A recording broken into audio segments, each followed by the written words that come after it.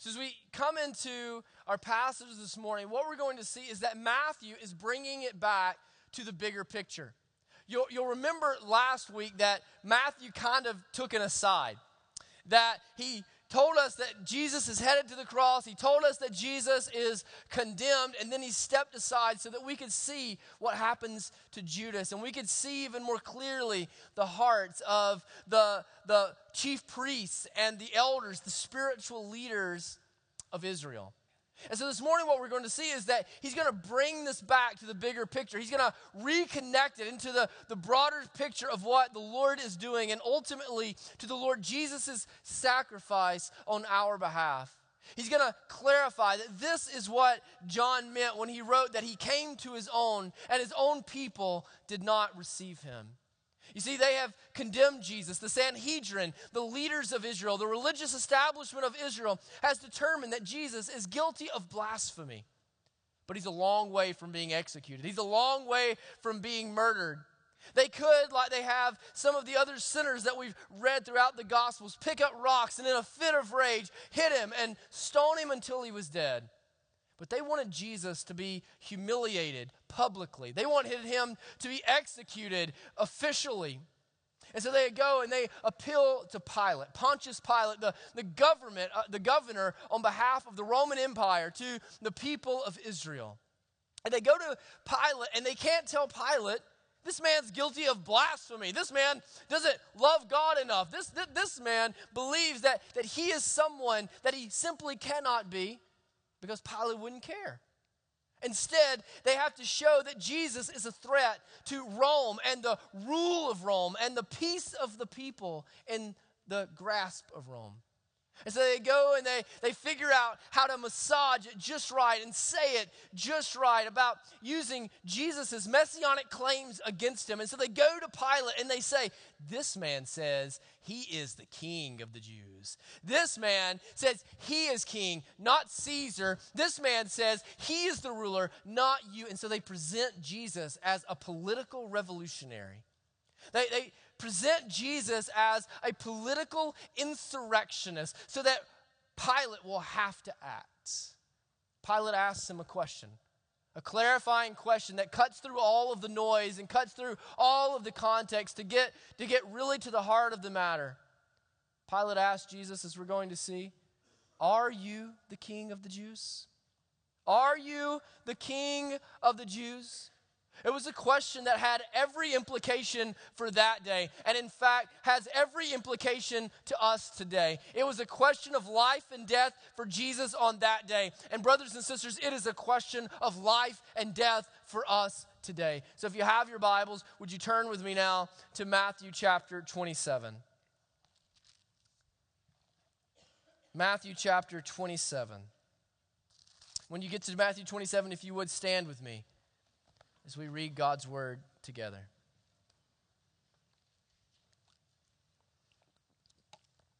We're going to start in verse 11 and read through verse 26.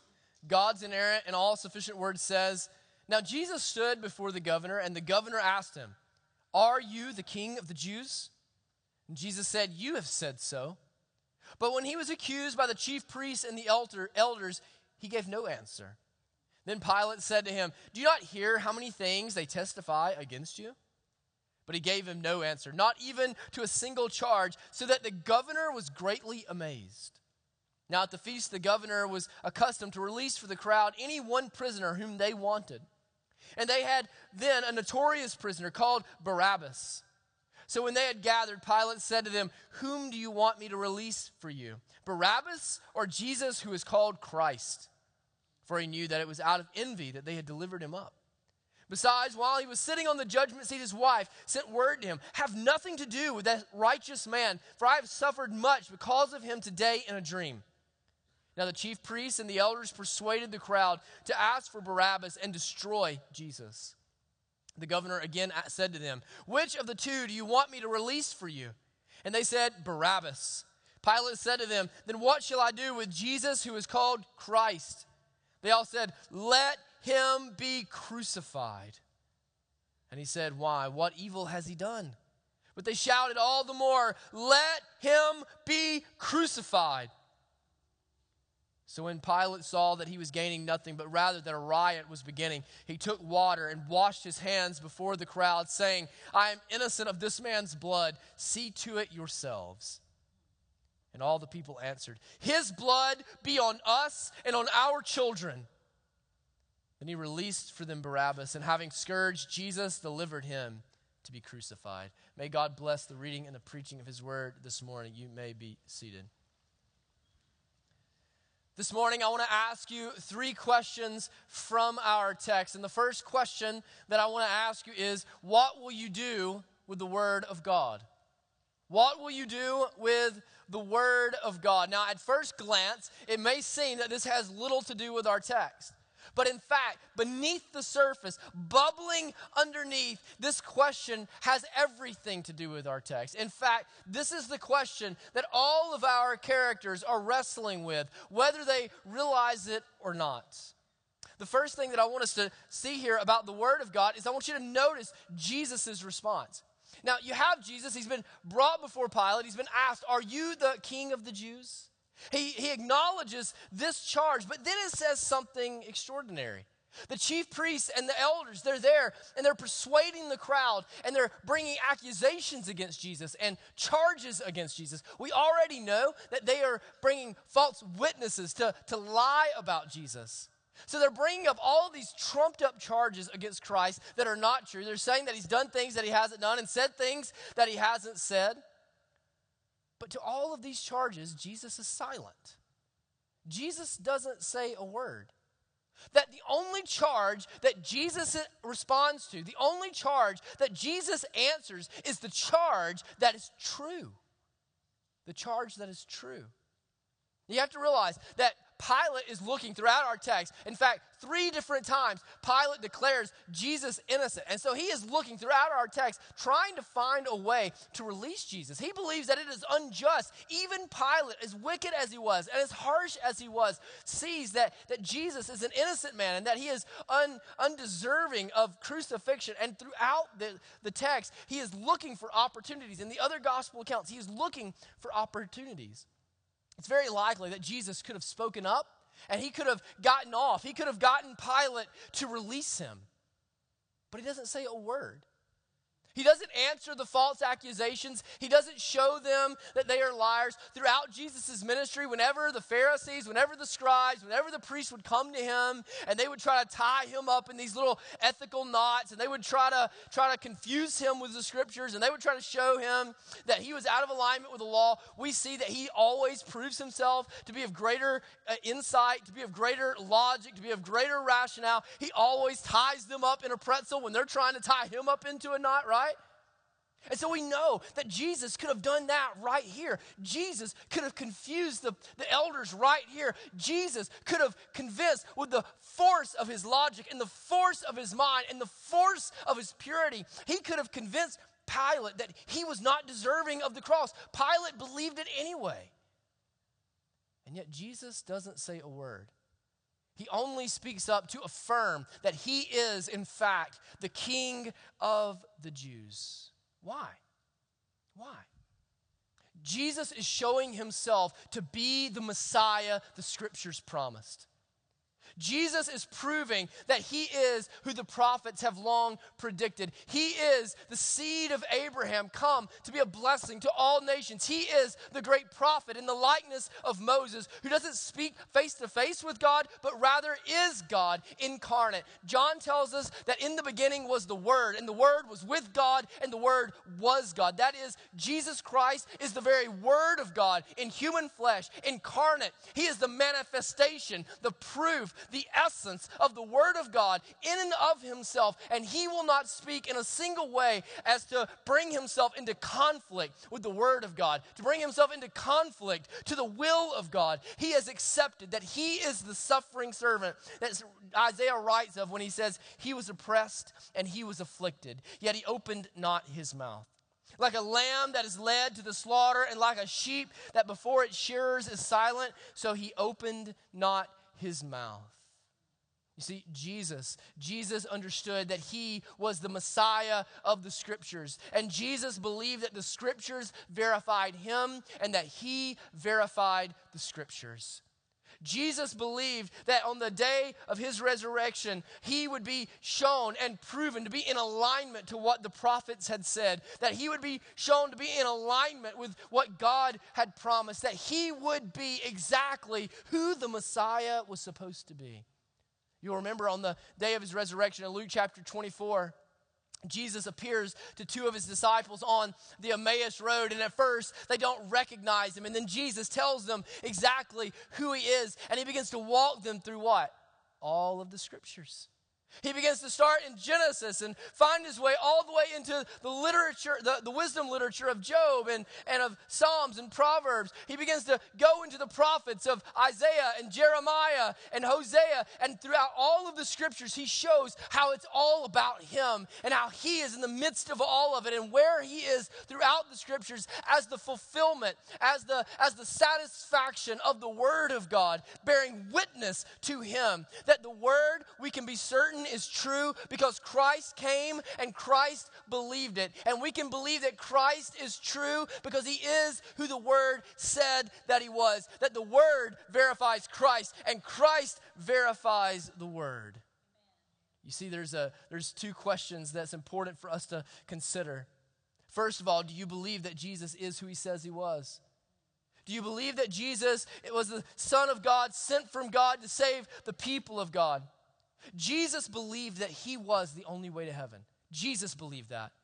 He said, I am the way, I am the truth, I am the life. No one gets to the Father except through me. Jesus believed that he was the gate by which men and women could enter and have eternal life with God. Jesus believed that about himself because that's what he discovered in the scriptures. Now, if you believe that Jesus is who he said he was, if you believe that Jesus is who he believed he was, it leads us to a second question. Do you hold the same view of God's word that Jesus held? Do you hold the same view of God's word that Jesus held? You see, if rationally you believe that Jesus is the Word incarnate, if rationally you believe that Jesus is the Son of the living God, if you believe that Jesus is the sinless, spotless Messiah that was to take our place, being entirely God and entirely man, then you are to bring your life in submission to him. You cannot have a view that is different than his view. You cannot believe differently than what Jesus believed. And Jesus believed that the scriptures bore witness to him. Jesus believed the scriptures were true. Jesus believed they were the word of God made manifest in his own life and that they were given to all believers for all generations to walk in obedience. You can't change the scriptures by your opinions. And you can't alter the scriptures to fit into culture. No, if you adopt Jesus, if you surrender to Jesus as your Savior, if you surrender to Jesus as the God-man who took your place in sin and absorbed the wrath of God, then you must adopt Jesus' view of the scriptures too. So what will you do about the Word of God? What will you do with the word? Will you receive it as the word that is filled with the power of God and the holiness of God and the purity of God and the truth of God? Or will you reject Jesus as Savior? That's the options. The second question, the second group that I want us to see this morning in the context of their relationship to God's word is not just Jesus' view of God's word, but in Israel's view, the leaders of Israel, the priests, the shepherds of Israel, and their view.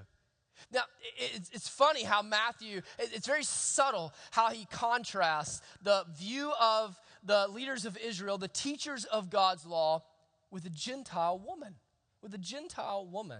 Now remember, the people that we're talking about, they were the people that taught in the synagogues. They were the people that led worship in the temple. They were the people that were to instruct the people of God in the word of God so that they could observe the law and be brought into right relationship with God. And yet that we find them continually manipulating the word and using the word in a way that is destructive to the gospel and destructive to the will of God and destructive to the people of God. But in the midst of this story, there's a strange occurrence. See, for most Roman governors, Pilate didn't live in Jerusalem. He was in town because the Passover was in town. And he had to make sure that he kind of kept the peace, right? And so he had come to a temporary palace to hang out for a few weeks during this festival to make sure things were straight. And over the course of the majority of the Roman Empire, it had been illegal, against the law, for the governors to bring their wives, the officials, to bring their wives along with them on the treks. But here's Pilate's wife. Church history tells us that the law of Rome had literally just been changed so that a man like Pilate could bring his wife along with him on his journeys. And here she is to play a central role in the crucifixion of Christ. She sends word to Pilate. I was sleeping and I began to suffer in my sleep. I had a dream that brought suffering to me. And I'm convinced by that dream that this man that you are crucifying, this man that is standing before you, he is righteous, he is innocent, he is pure, and you should have nothing to do with him. You need to get rid of this whole situation. You need to wash your hands of this man. Now, throughout the book of Matthew, the word dream that she uses is used 6 times. This is the 6th time that it's used in the book of Matthew. All 5 of the previous instances are used of God speaking. God speaking. God's word going out. And here she is, and she's using the same word. What is Matthew trying to say? Matthew is showing us that the leaders of Israel were blind to God's word. The leaders of Israel had hardened their hearts to God's word. But here is a Gentile woman. Here is an impure woman. Here is a woman that they believe to be unworthy of the word of God, unworthy of the worship of God. And she hears it in a dream, and responds. They had 1,500 years of scripture by this point. 1,500 years. They had what Isaiah said that I just wrote. They had what Jeremiah had written about the new covenant, what Ezekiel had written about the new covenant. They had the promises of Moses. They were the ones to whom God had revealed himself most clearly and made promises to them. Many of them had scripture memorized, entire books of scripture, perhaps the entirety of the Torah memorized. And though they knew it, though they taught it, though they memorized it, they missed it. They missed it. The word of God goes to a Gentile woman, the woman of a pagan governor, a woman whose name we don't even know. And she responds. Pilate's wife responded to God's word while the priests manipulated it. I wonder this morning, do you trust the word of God like this unbelieving woman? Or do you manipulate it like the leaders of Israel?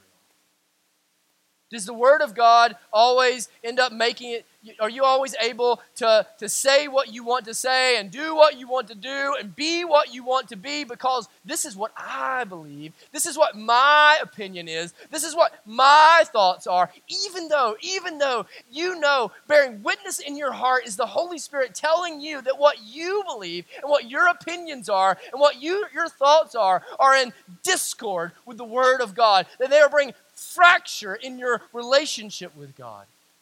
Are you manipulating the scriptures to self-medicate your disobedience? Are you manipulating the scriptures so that your habits are okay and your selfishness is bearable and your unfaithfulness is excused? Or are you ready to respond to whatever God has to say, whatever God has to say it, and if your life is out of alignment, to bring it into alignment? What is your view of the scriptures? What is your view of the scriptures? Theologically, you may believe the right things. You may have it memorized. You may know it. You may know how all of it fits together. But what you actually believe about the scriptures, what you actually think about the scriptures will be revealed by the obedience or the disobedience of your life. What do you believe about the scriptures this morning? The second question that I want us to consider is, which Jesus will you choose? Which Jesus will you choose? The first question, what will you do with the word of God? The second question, which Jesus will you choose? Pilate has actually sized up the situation pretty accurately here. He realizes that Jesus is not a threat to Rome. He realizes that Jesus is not trying to ascend to Caesar's role as empire. As a matter of fact, we get a glimpse kind of behind the scenes in John chapter 18 of the same story. Pilate kind of calls Jesus over to the side and says, hey man, they're trying to kill you. You got something you want to say now? Huh? You want to tell? They're wanting to crucify you. Why are you going along with this? Why are you accepting this? Why are you just saying that you're the king of the Jews? Do you not see what they're trying to do? You know what Jesus tells them? I am the king of the Jews, but my kingdom is not of this world. My kingdom is not of this world. I am who they say I am. I am who you asked me if I was. I'm just not the way they think I should be. You see, he'll make it. So Pilate is in a situation in which he's trying to kind of squirm out of it. He's been on the bad side of Rome for some time. Tiberius had been frustrated with Pilate because Pilate had been too harsh with the people of God and caused riots to uprise. And so for the advancement of his own ambition, Pilate, he needs this to go well. And so what he wants to do, he's got his wife. You can imagine Pilate's situation here, right? He's got his wife in one ear saying, like, you better back down. You better back down, bro. Like, don't do it. And then you got the Jews in his other ear saying, crucify him. Crucify him. And so what Pilate is trying to do is Pilate is trying to find a way that he can pacify both the Jews and his wife. You ever been there before? He's trying to make everybody happy. He wants a happy marriage. He wants a happy rule. He wants his job. He wants all of this just to be splendid. And so he comes up with a scheme. He comes up with a scheme that appears to be perfect. He's going to have Jesus released, but he's going to release him by the Jews' request, right? So he presents them with two options. There was an established custom at the time that one of the criminals that they had arrested from the Jewish people would be released, and it would be the Jews' choice. They could choose. On the Passover, they could choose any one criminal, and Rome would just let them go. They could choose their favorite, and he would be free. And so it appears that they already had a man by the name of Barabbas. He'd already been selected. He'd already been set aside. So what Pilate decides, I'm going to give them a second option here. And you got to remember, Pilate doesn't understand all the undercurrents that's happening. And he remembers, he had certainly heard that when Jesus came into town, there was a huge crowd there saying, Hosanna, Hosanna, glory to God in the highest. So if he presents like notorious criminal Barabbas, the insurrectionist Barabbas, the enemy of Rome Barabbas, and Jesus, the one they've just sang praises to, Jesus, the one that he knows is innocent, certainly the crowd will choose Jesus. Then it'll be their idea. He'll release him. The leaders of Israel can't hold him accountable. He'll make his wife happy. Everybody will be pacified. But behind in the backstory, in the background, all of the leaders of Israel going and permeating throughout the crowd and persuading the crowd and twisting the crowd and confusing the crowd so that ultimately when he presents them with the two options, they say, crucify him, crucify him, crucify him. A long cry from when he had come in and they had cried, Hosanna, Hosanna, glorify God, glory to God in the highest. There's something scary there. You see, they were as close to the gospel as they could be, yet they were blind to it. They were close to the gospel. They were close to the glory of God. He was right there in their midst. And yet, though Christ was there, though they had the scriptures, though the gospel was within their grasp, they couldn't see it. Their hearts were hardened to it. Their eyes were blind to it. Their ears were deaf to it. Does that not sound just like the Bible Belt South? Does that not sound just like the Bible Belt South? We have churches on every corner, but the Word of God is dusty and strange to us.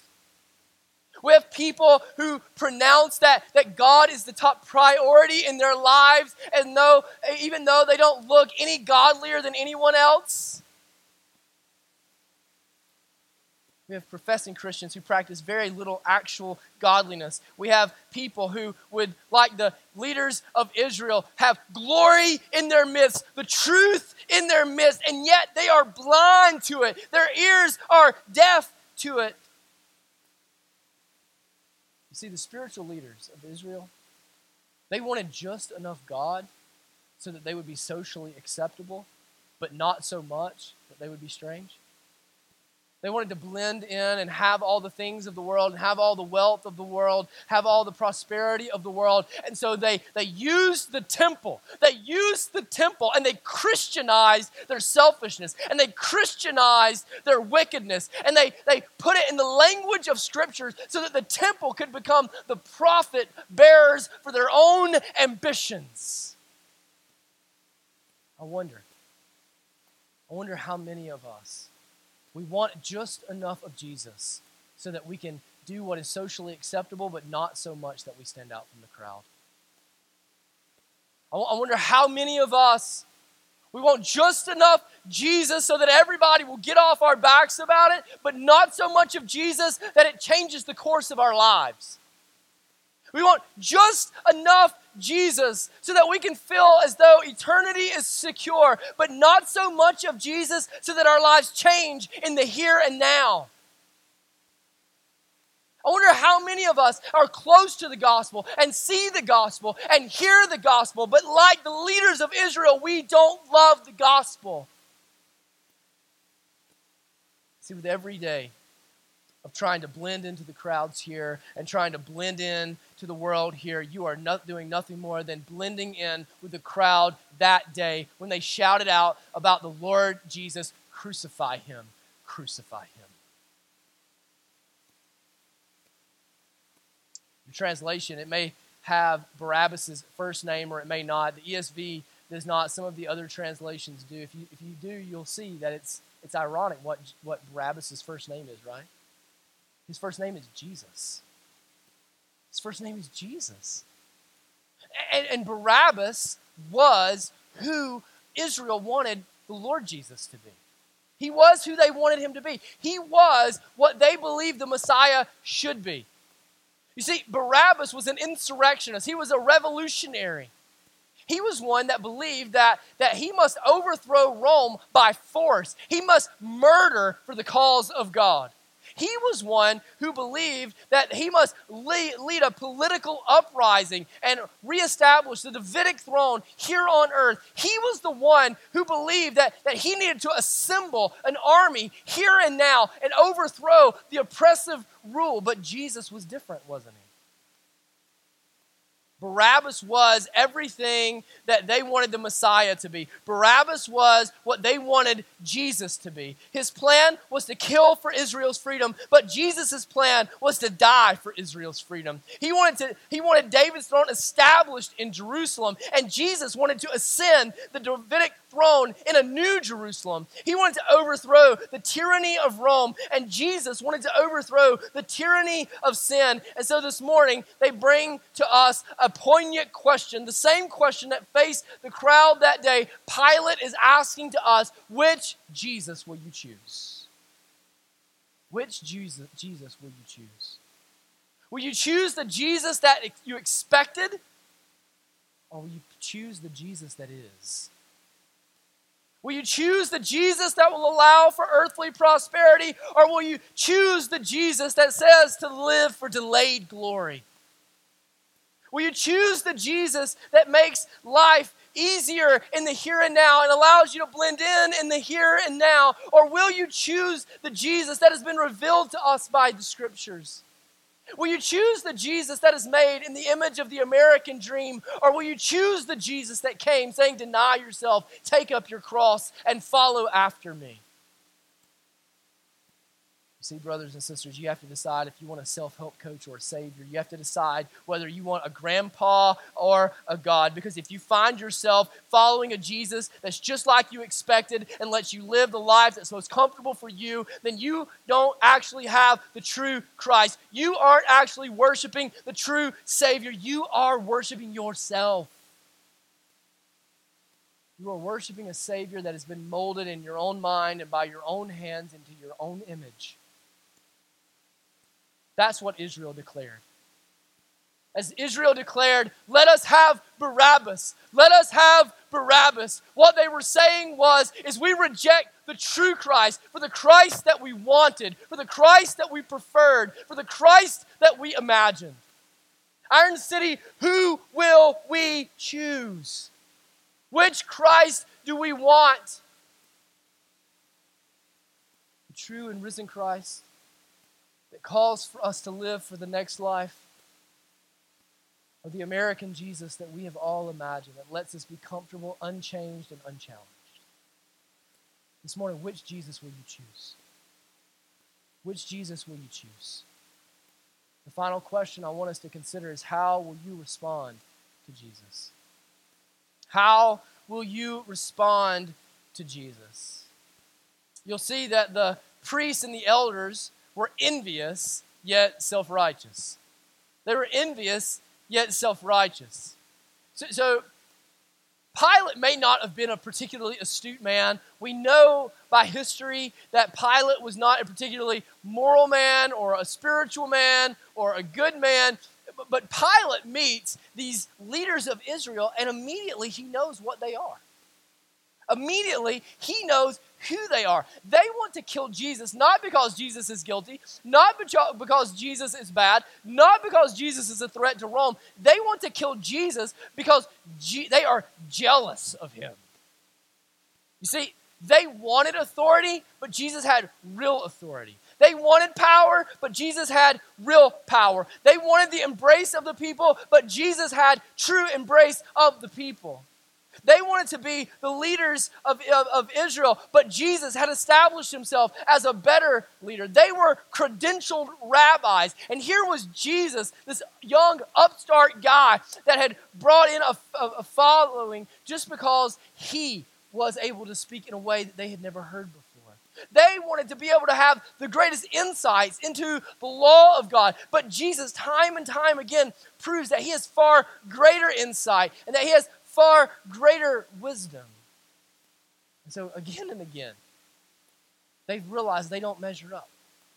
And again, they are humiliated by him. And overall, eventually, they become so envious that they want to kill him. And so what do they try to do? They try to take their envy. They try to take their jealousy. They try to take their anger and their bitterness and their murderous conspiracy, and they try to cover it in the rags of self-righteousness.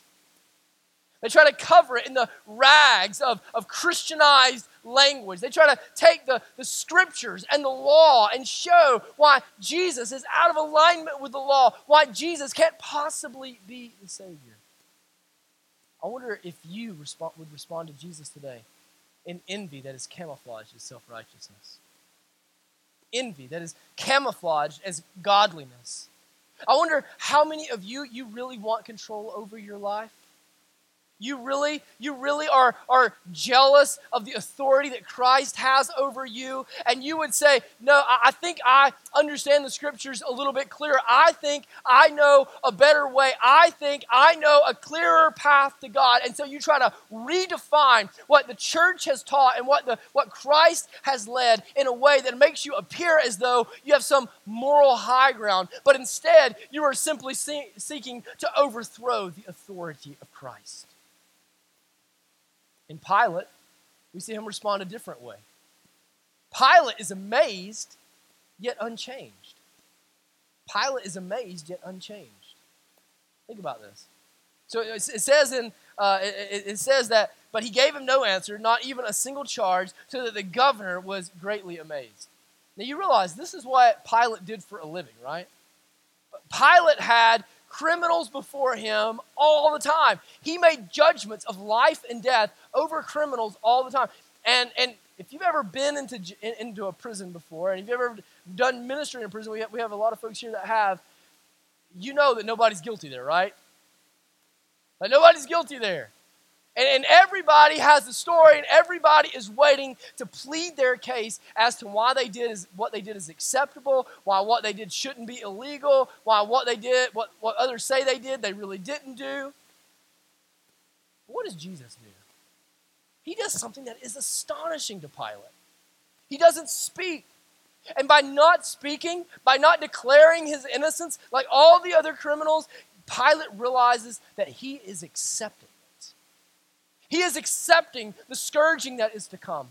He is accepting the lashes that are to go across his back. He is accepting the beard to be ripped from his face. He is accepting his own suffocation on the cross. And Pilate is amazed. Pilate is amazed.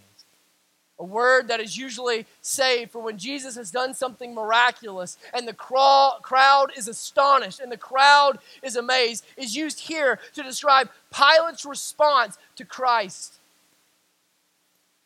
Yet he washes his hands. He hardens his heart. Pilate came in to this scene with Jesus as a self-serving, ambitious man, and he left the scene with Jesus as a self-serving and ambitious man. He was amazed by Jesus. He was moved with emotion about Jesus. Perhaps he had goosebumps raise up on his arms. Perhaps he even had tears fill his eyes. But whatever the case was for Pilate, he came in and he was moved, astonished, and amazed, yet he left the same man that he came. How many stories like that are among us? You have bore witness to the living Christ. You have bore witness to Christ in all of his glory. You have seen Christ changing lives right in front of you, making the difference in families and making the difference in husbands and making the difference in moms and dads.